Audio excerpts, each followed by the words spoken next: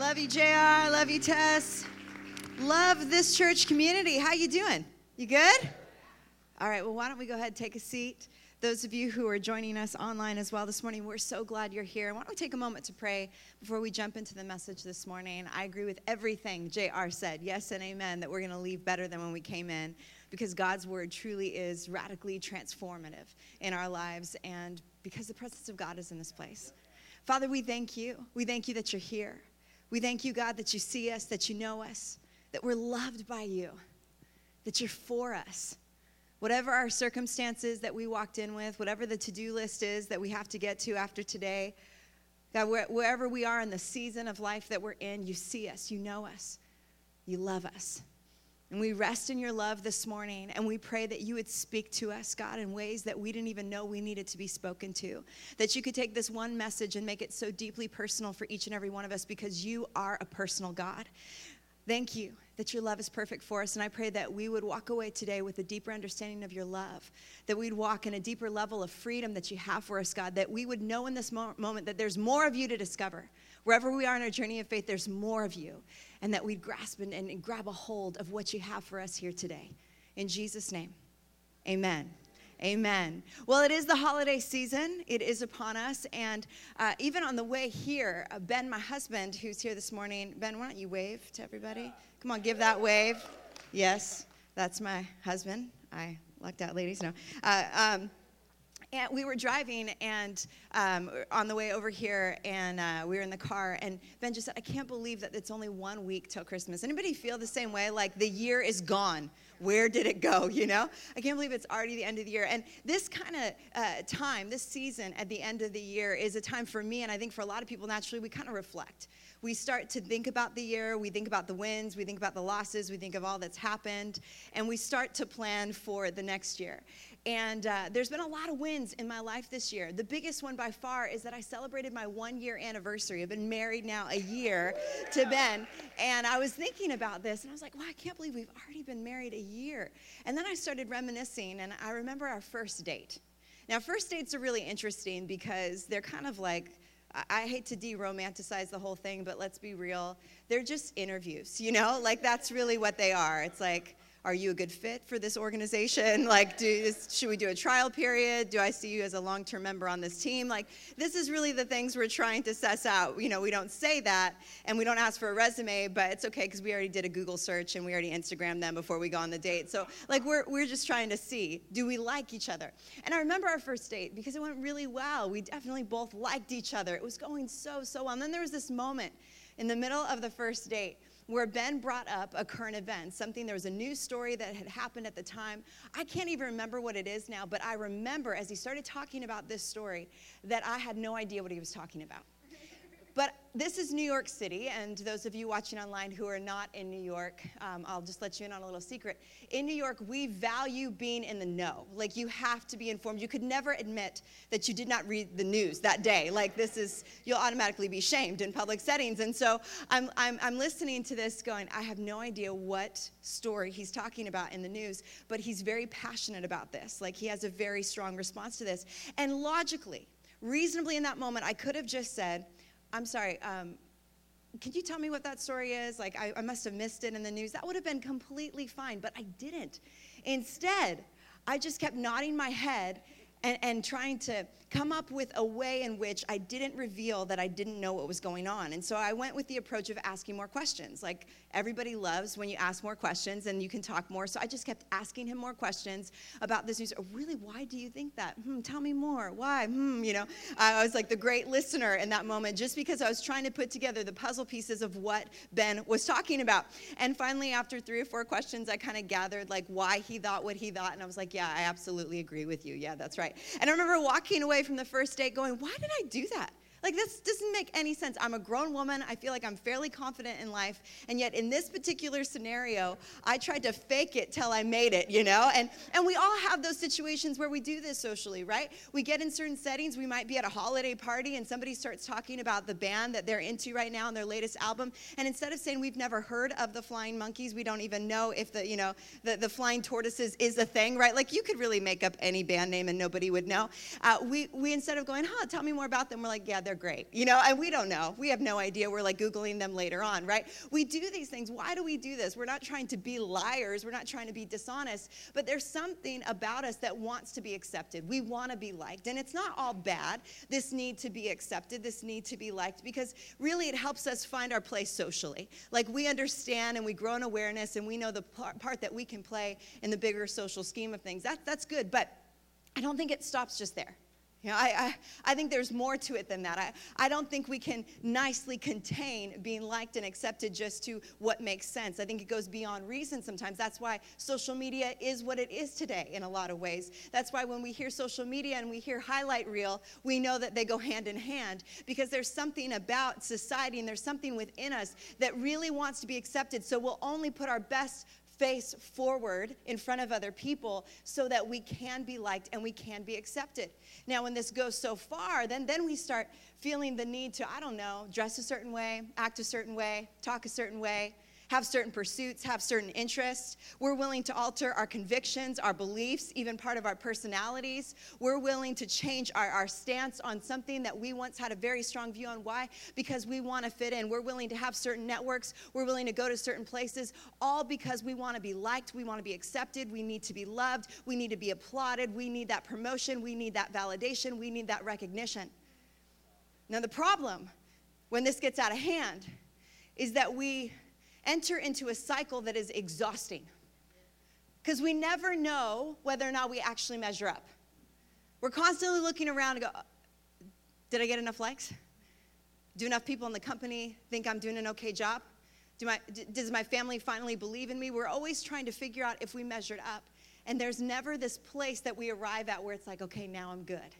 Not only is it exhausting, but it forces us to put on layers and masks and to limit our honesty and our vulnerability in what could be authentic community. Because instead of just being real when we're going through a difficult time, in the name of being accepted, we now feel like we have to filter ourselves. Like, they can't really know what's going on in my life, because if they knew, they'd treat me differently.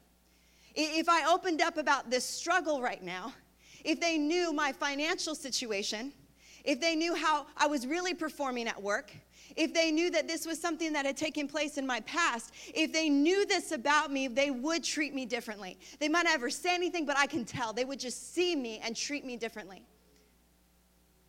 And so we isolate ourselves in the name of being liked and being accepted. We wear masks. We put on filters.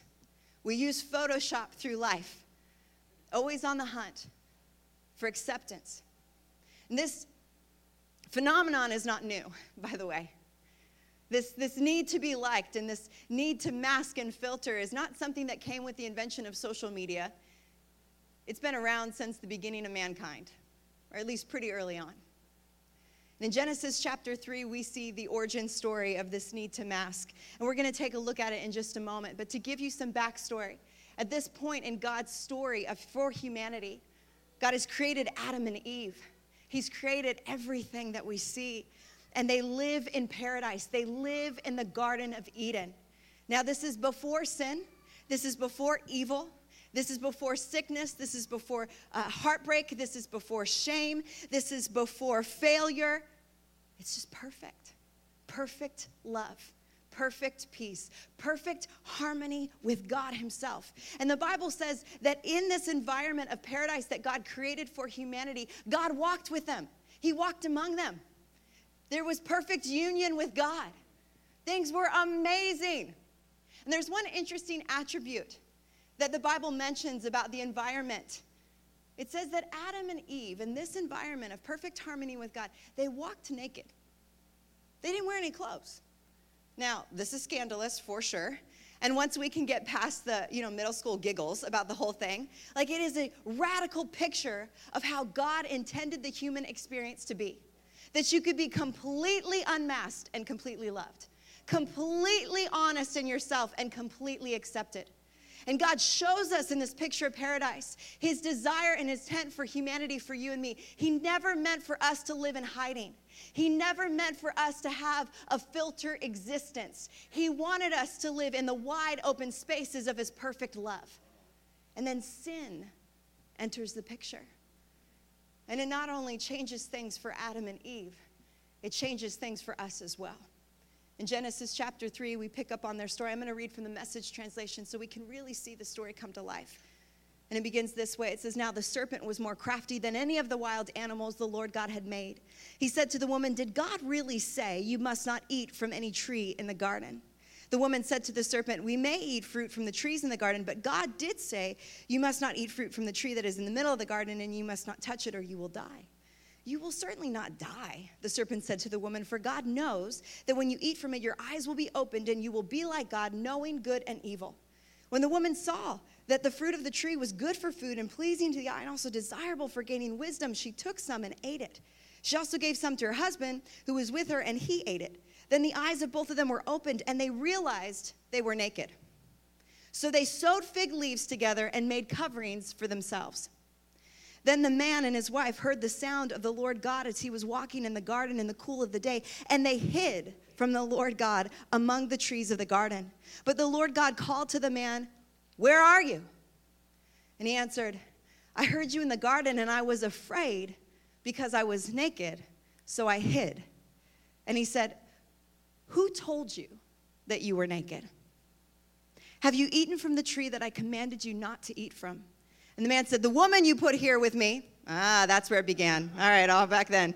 Premarital counseling was needed because of this moment, and marital checkups because of this moment right here. "The woman you put here with me, she gave me some fruit from the tree, and I ate it. Then the Lord God said to the woman, 'What is this you've done?' The woman said, 'The serpent deceived me, and I ate.' So the Lord God said to the serpent, 'Because you've done this, cursed are you above all livestock and all wild animals. You will crawl on your belly, and you will eat dust all the days of your life. I'll put enmity between you and the woman, and between your offspring and hers. He will crush your head, and you will strike his heel. To the woman he said, 'I will make your pains in childbearing very severe.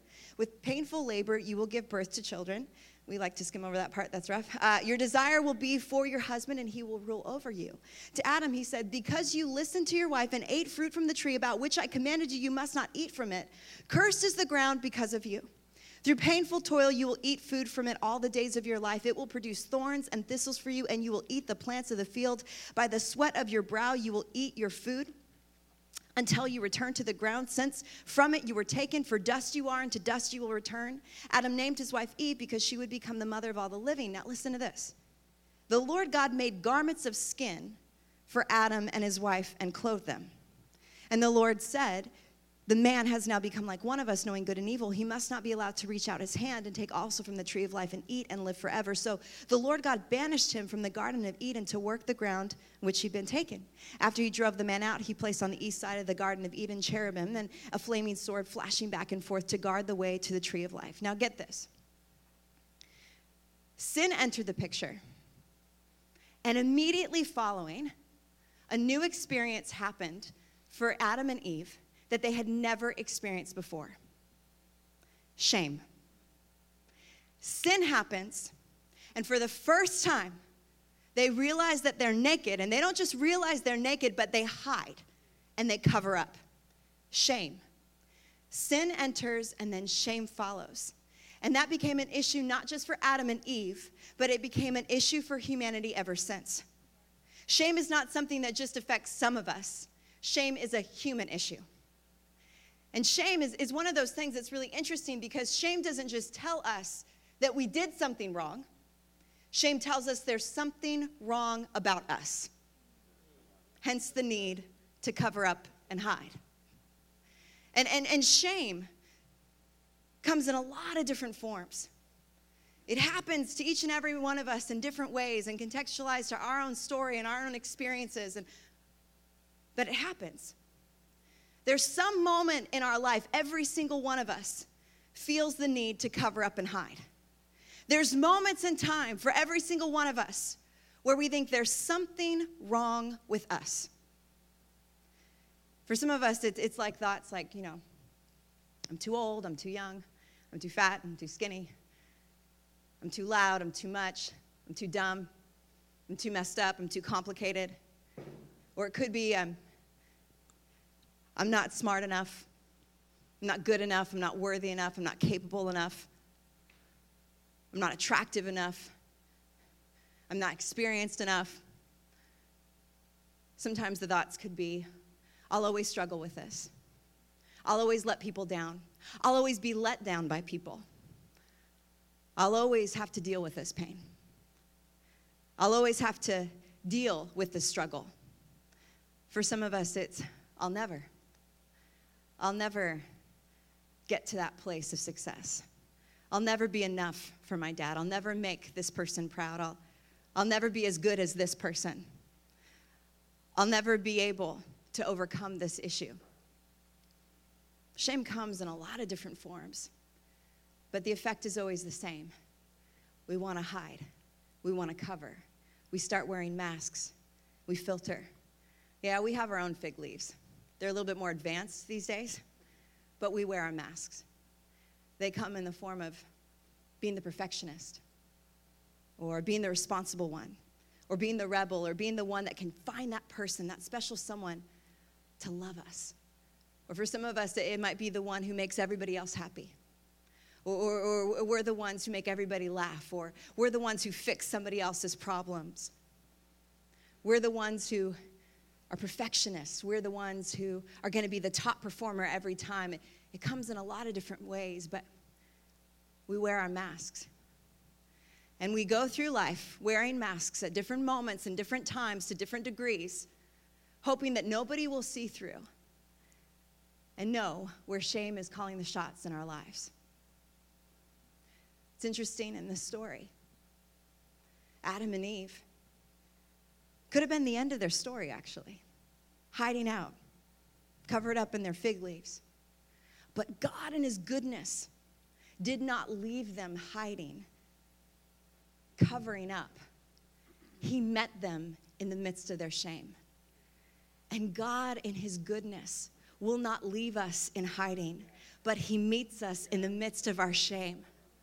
He meets us out of his great love and compassion for us. He meets us every single time, and he calls us. Where are you?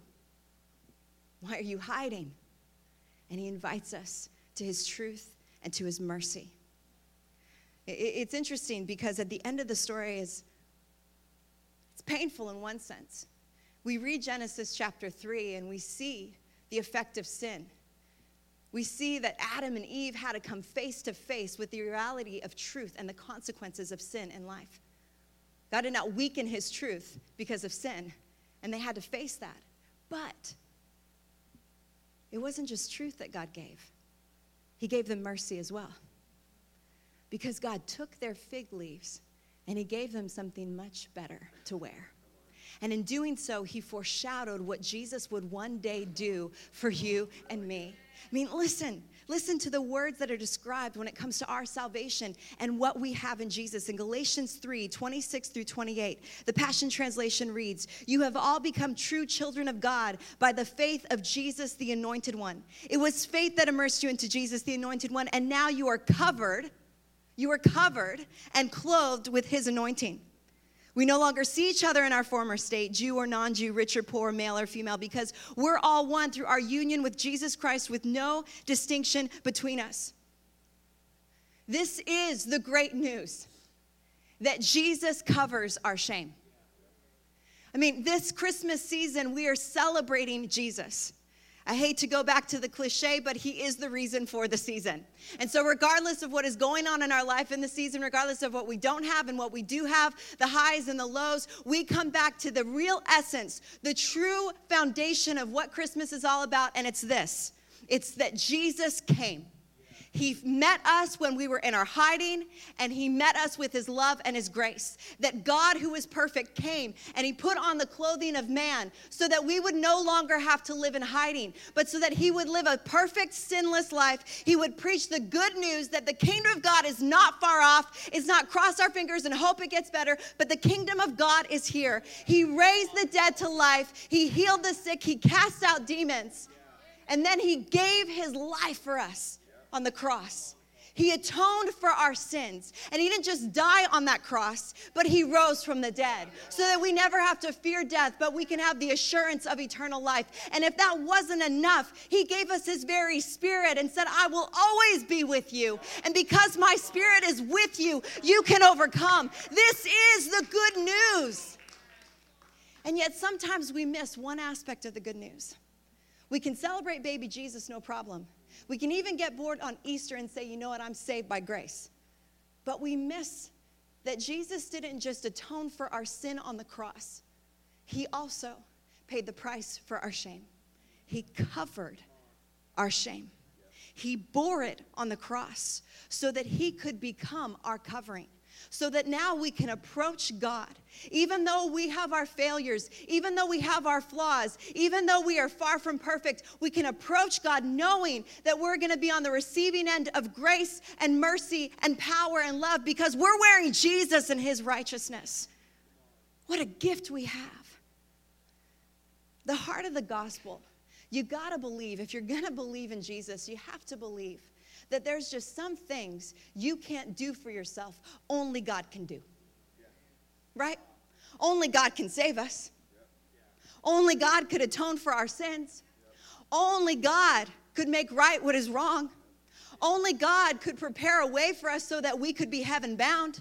We're not saved by our own ability, but because of God's grace. Only God. And you know what else? Only God can heal the places of our shame. Only Jesus. It doesn't matter how many likes we acquire in life, how Instagram famous we become, how popular we are by society. None of that will prove that we are good enough. Only Jesus can cover that shame. It doesn't matter what diet we're on. It doesn't matter what size we arrive at. It doesn't matter how we alter our body under the knife. It doesn't matter what we do to look a certain way and have a personal brand that suits the applause of society. We will never arrive at a time where we think that we are wonderfully made. Only the voice of our Creator can do that. Only Jesus can cover that shame. It doesn't matter what position we get in our career. It doesn't matter what paycheck we get. It doesn't matter what title we get. It'll never prove that we are talented enough. Only Jesus can cover that shame. It doesn't matter if we finally get that person, that special someone to love us, and we get in a great relationship. It's not going to make us happy enough in life. Only Jesus can meet that void. Only Jesus can cover that shame. There are some things in life that only Jesus can do, and it's only Jesus that can cover our shame.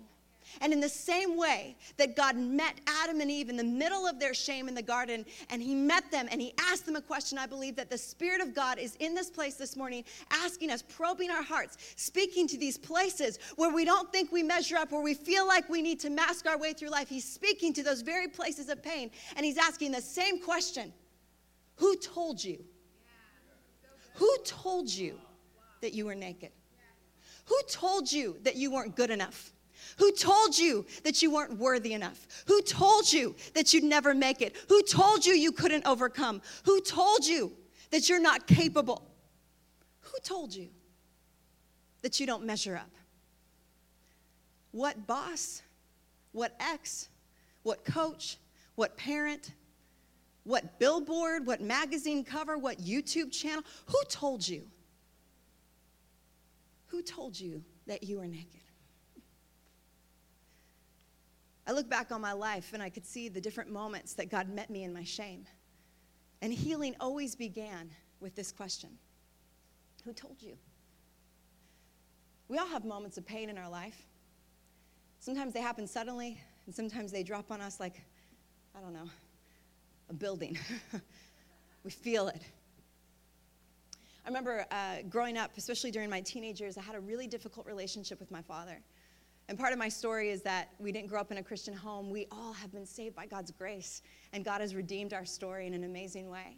But my dad battled with alcoholism for the first 10 years of my life, and it caused a ton of dysfunction in our family, a lot of brokenness, a lot of heartbreak. By the time I was a teenager, I was so resentful of that experience, and my relationship with my father was so fractured.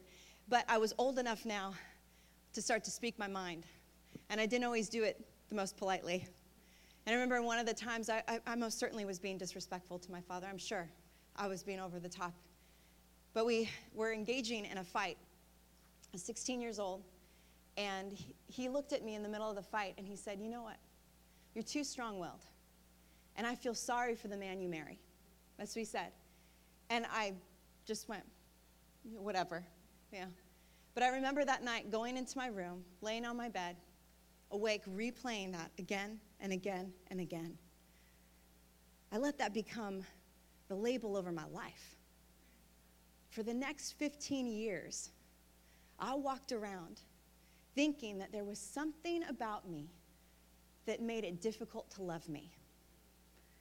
That there was some apology I needed to make to receive love. I carried that with me. Now, if you would have asked me during that time, hey, well, how's your self-worth? I'd have been like, great.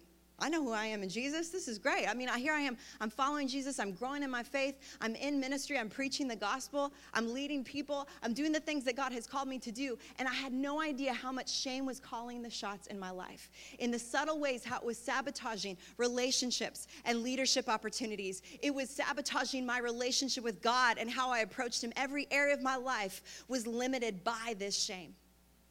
And it wasn't until I went through a really difficult season of my life. Difficult seasons have a way of shaking things up in your heart, don't they? And it brings things to the surface. And it allows God to speak to some of those places that have been long buried. That God began to speak to this place, and he began to show me, you're actually apologizing for who you are.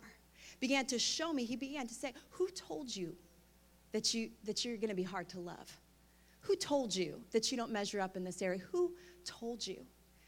And I began to renew my mind to God's truth found in his word about who I am. And I had to make a choice in my life once I heard God speak to that place of brokenness. Either I was going to choose to believe what Jesus said about who I am, or I was going to let careless words spoken in the heat of an argument years ago be the limiter of my life, be the definer of who I am. And I had to make a choice that these careless words are no longer going to carry the same word. In fact, they're not going to carry any weight anymore. What is going to carry weight is who I am.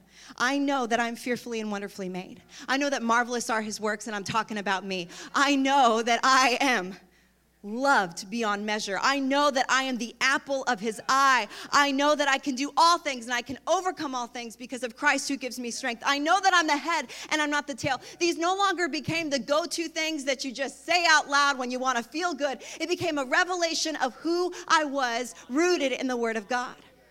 And so I'm going to ask you this morning again, friends, who told you? Who told you? And perhaps it's time to let the Spirit of God redefine who you are and set you free from having to live in certain places in your life in hiding and covering up. You can live confidently and freely who you were created to be, living in the wide open spaces of God's infinite, perfect love.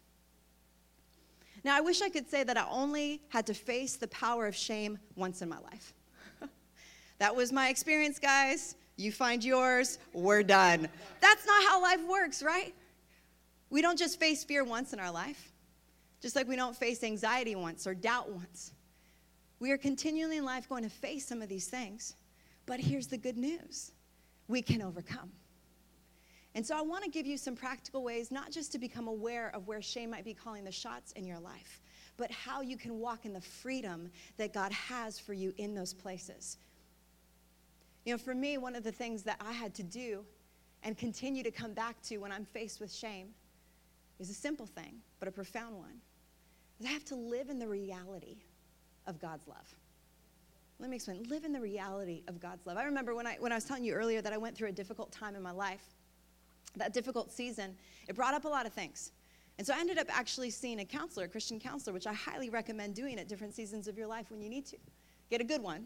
When you get a good one, be open to the journey that God has of healing for you. So I was in this setting, and I remember I was explaining everything that was going on, and there's a lot of change and a lot of pain happening and some loss. And she listened to me, and she said, okay, Nicole, I feel like there's still some places in your life where you theologically know, hear, that God loves you. But I don't know if you know it here and how you live your everyday life. So I want you to do a simple exercise.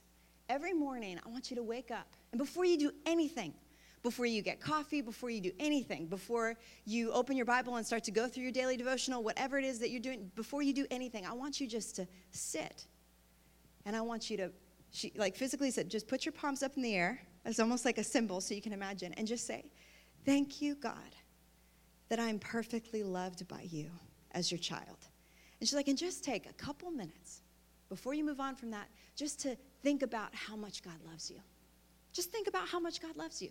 meditate on God's love for a couple minutes before you go about your day. Now, I got to be honest. When she told me this, I was like, I'm paying you a lot of money for you to tell me this. Like, this is a cool, okay, great, right? But I have to tell you, it was the most revolutionary thing in that season for me. I started doing it. I started showing up, going, okay, here we go. Thank you, God. Even within a week, man, it changed the way I went about my day. It changed the way I reacted to situations because I was learning how to be before I did. I was learning how to just be a child of God, fully loved, and from that place, go about my day. Some of us never learn that. We go our whole lives, and we see ourselves in the lens of what we do and how we perform and not simply who we are in light of God's love. We live in the reality of God's love. The second thing is this. We have to accept sin, call it for what it is, acknowledge sin, and accept forgiveness. And here's what I mean. Every time there's shame in our life, there was a precursor to shame, and it was sin. In one of two ways. Either we sinned, or there was sin done to us. And we have to acknowledge that sin played a part in where shame was birthed in our lives, because if we don't, we will always struggle to understand the character of God. Because some of us will live with the wounds of other people's wrongdoing, other people's sin, and we'll go, why did God put me in this situation? If that was God's will for my life, why am I have to deal with this? Instead of acknowledging that actually was not God's perfect will for my life. Alcoholism in my family was not God's perfect will. That was the byproduct of sin, but God redeems all things. And if I could acknowledge that, then I could trust in a God whose character is good to heal the shame in my life. And in the places where I have been wrong and I have done wrong, I can't ignore it. I can't run from it. I can't dismiss it. I have to call it what it is. The Bible says, confess your sins, and he is faithful and just to forgive you. Not just some of the time, but all the time. But we have to start from that place of saying, sin was a part of this picture. And so, God, I want to receive your forgiveness so that I can also receive your healing. And the opposite is also true. Like when I talked about the story with my dad, there was sin in the picture, and there was some dynamics in my home that were beyond my control. But if I can acknowledge that, then now I can walk in forgiveness, and I can practice forgiveness. And here's the one thing I know. If we are still holding on to bitterness in our lives, we cannot actually walk free from shame, because we'll always keep coming back to that place of hurt and anger, and it will continue to be the narrative of our lives. God wants to free us from shame, but it begins with acknowledging the places where sin has been at play, to ask for repentance where we need to, and then to choose a path of forgiveness. And here's the final thought, is that we actually have to choose in our life every day here a narrative of God's goodness. Somebody once told me, you can't control the first thought all the time that comes into your mind, but you can't control every thought afterwards. Isn't that true? It's like when I'm driving, I can't control what billboard is in front of me, but I can control how much I pay attention to it. There's going to be times where this current word that gets used a lot, right? Triggered. Where we get triggered, right? We'll be in an environment. Maybe we're in a work meeting and we say something and somebody doesn't respond the way that we want to. They don't say the thing that we want them to say. They don't agree with us. They don't side with us. And the first thought we have is, see, I don't measure up, right? That narrative of shame begins to creep up again.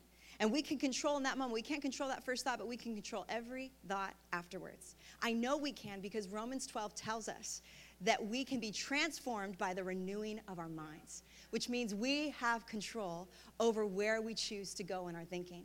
And so in that moment, sitting in that meeting, when we hear that thing and that little voice creeps up, if we don't control it, here's where it'll go. Oh, I'm not good enough, which means, well, okay, well, let me look around and let me measure up compared to all these people in this room. Well, I'm better than this person. Well, I'm better than this person. This person's my competition. Okay.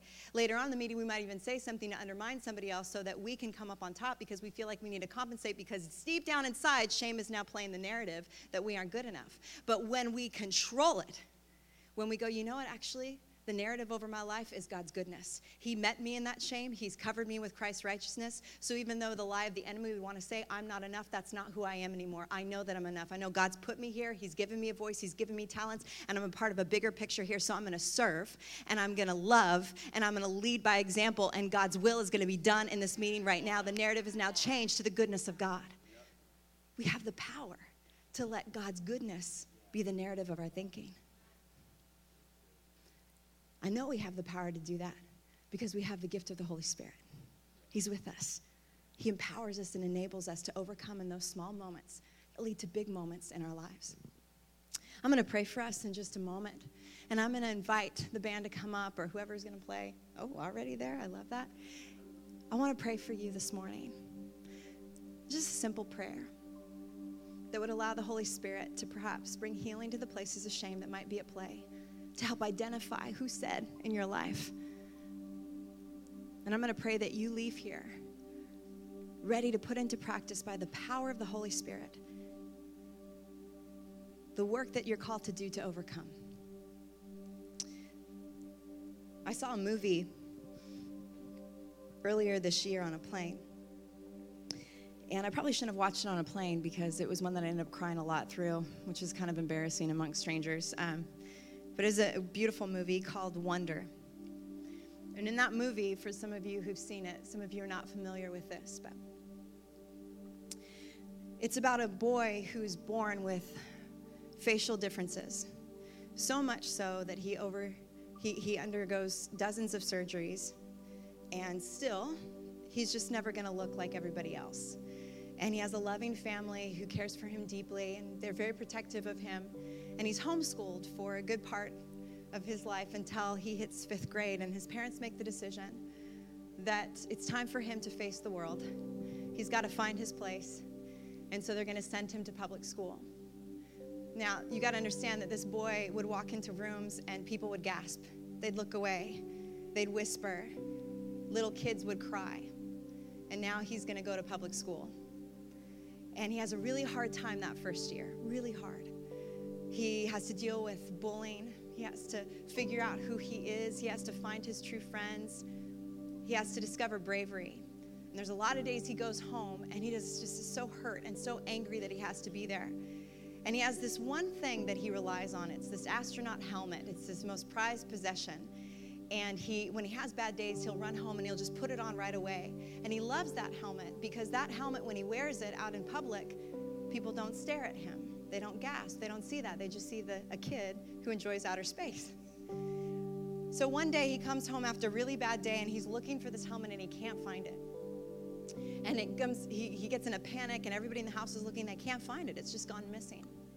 Well, as the year progresses, he gets to graduation day and he's overcome a lot. He becomes a true hero in the story. You see this little boy become so brave and find his friends and be kind and generous. And the graduation moment, it's his moment. He's made it to the finish line.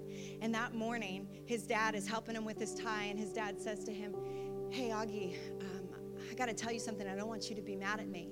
And he said, "What, Dad?" He said, "Hey, that helmet that you were looking for, it's at my office." And automatically, Augie gets so mad. "What? That's my favorite helmet." And he said, "Listen, I know you don't always like your face, but you're my son, and I love your face. And you are wearing it so much. I just miss seeing my son's face." It's this beautiful moment. And so as we pray here today, I want us to hear heaven's heart. I want us to hear the heart of God, who might be speaking to us in the places we're hiding, in the places we might feel shame. That perhaps our Heavenly Father would be leading us today and saying, "Hey, I know there's places you don't like. I know there's things about you that you don't like right now. But I love you. And I want to see your face. You can let down the guard and let me bring healing and hope so that you can walk freely and confidently." Jesus, I thank you that you are our freedom. I thank you, Jesus, that you paid the price for our shame, that you cover our shame, that you are our righteousness. And so in the moments and the places of our life right now where we might be in hiding, God, I pray that we would no longer filter away our freedom, but that we'd walk in the wide open spaces of your love. I pray, Jesus, Oh, Jesus, that you'd meet us in those places and bring healing and hope. That whatever was spoken, whatever did happen, whatever narrative of shame might be playing in our lives, that we're set free today from that. Instead, we know who we are in you, that we choose a narrative of your goodness and your love and your grace and your mercy and your power. Thank you, Jesus, for your love. Thank you, God, that you meet us in this place in your goodness. We love you, Jesus. We love you, Jesus.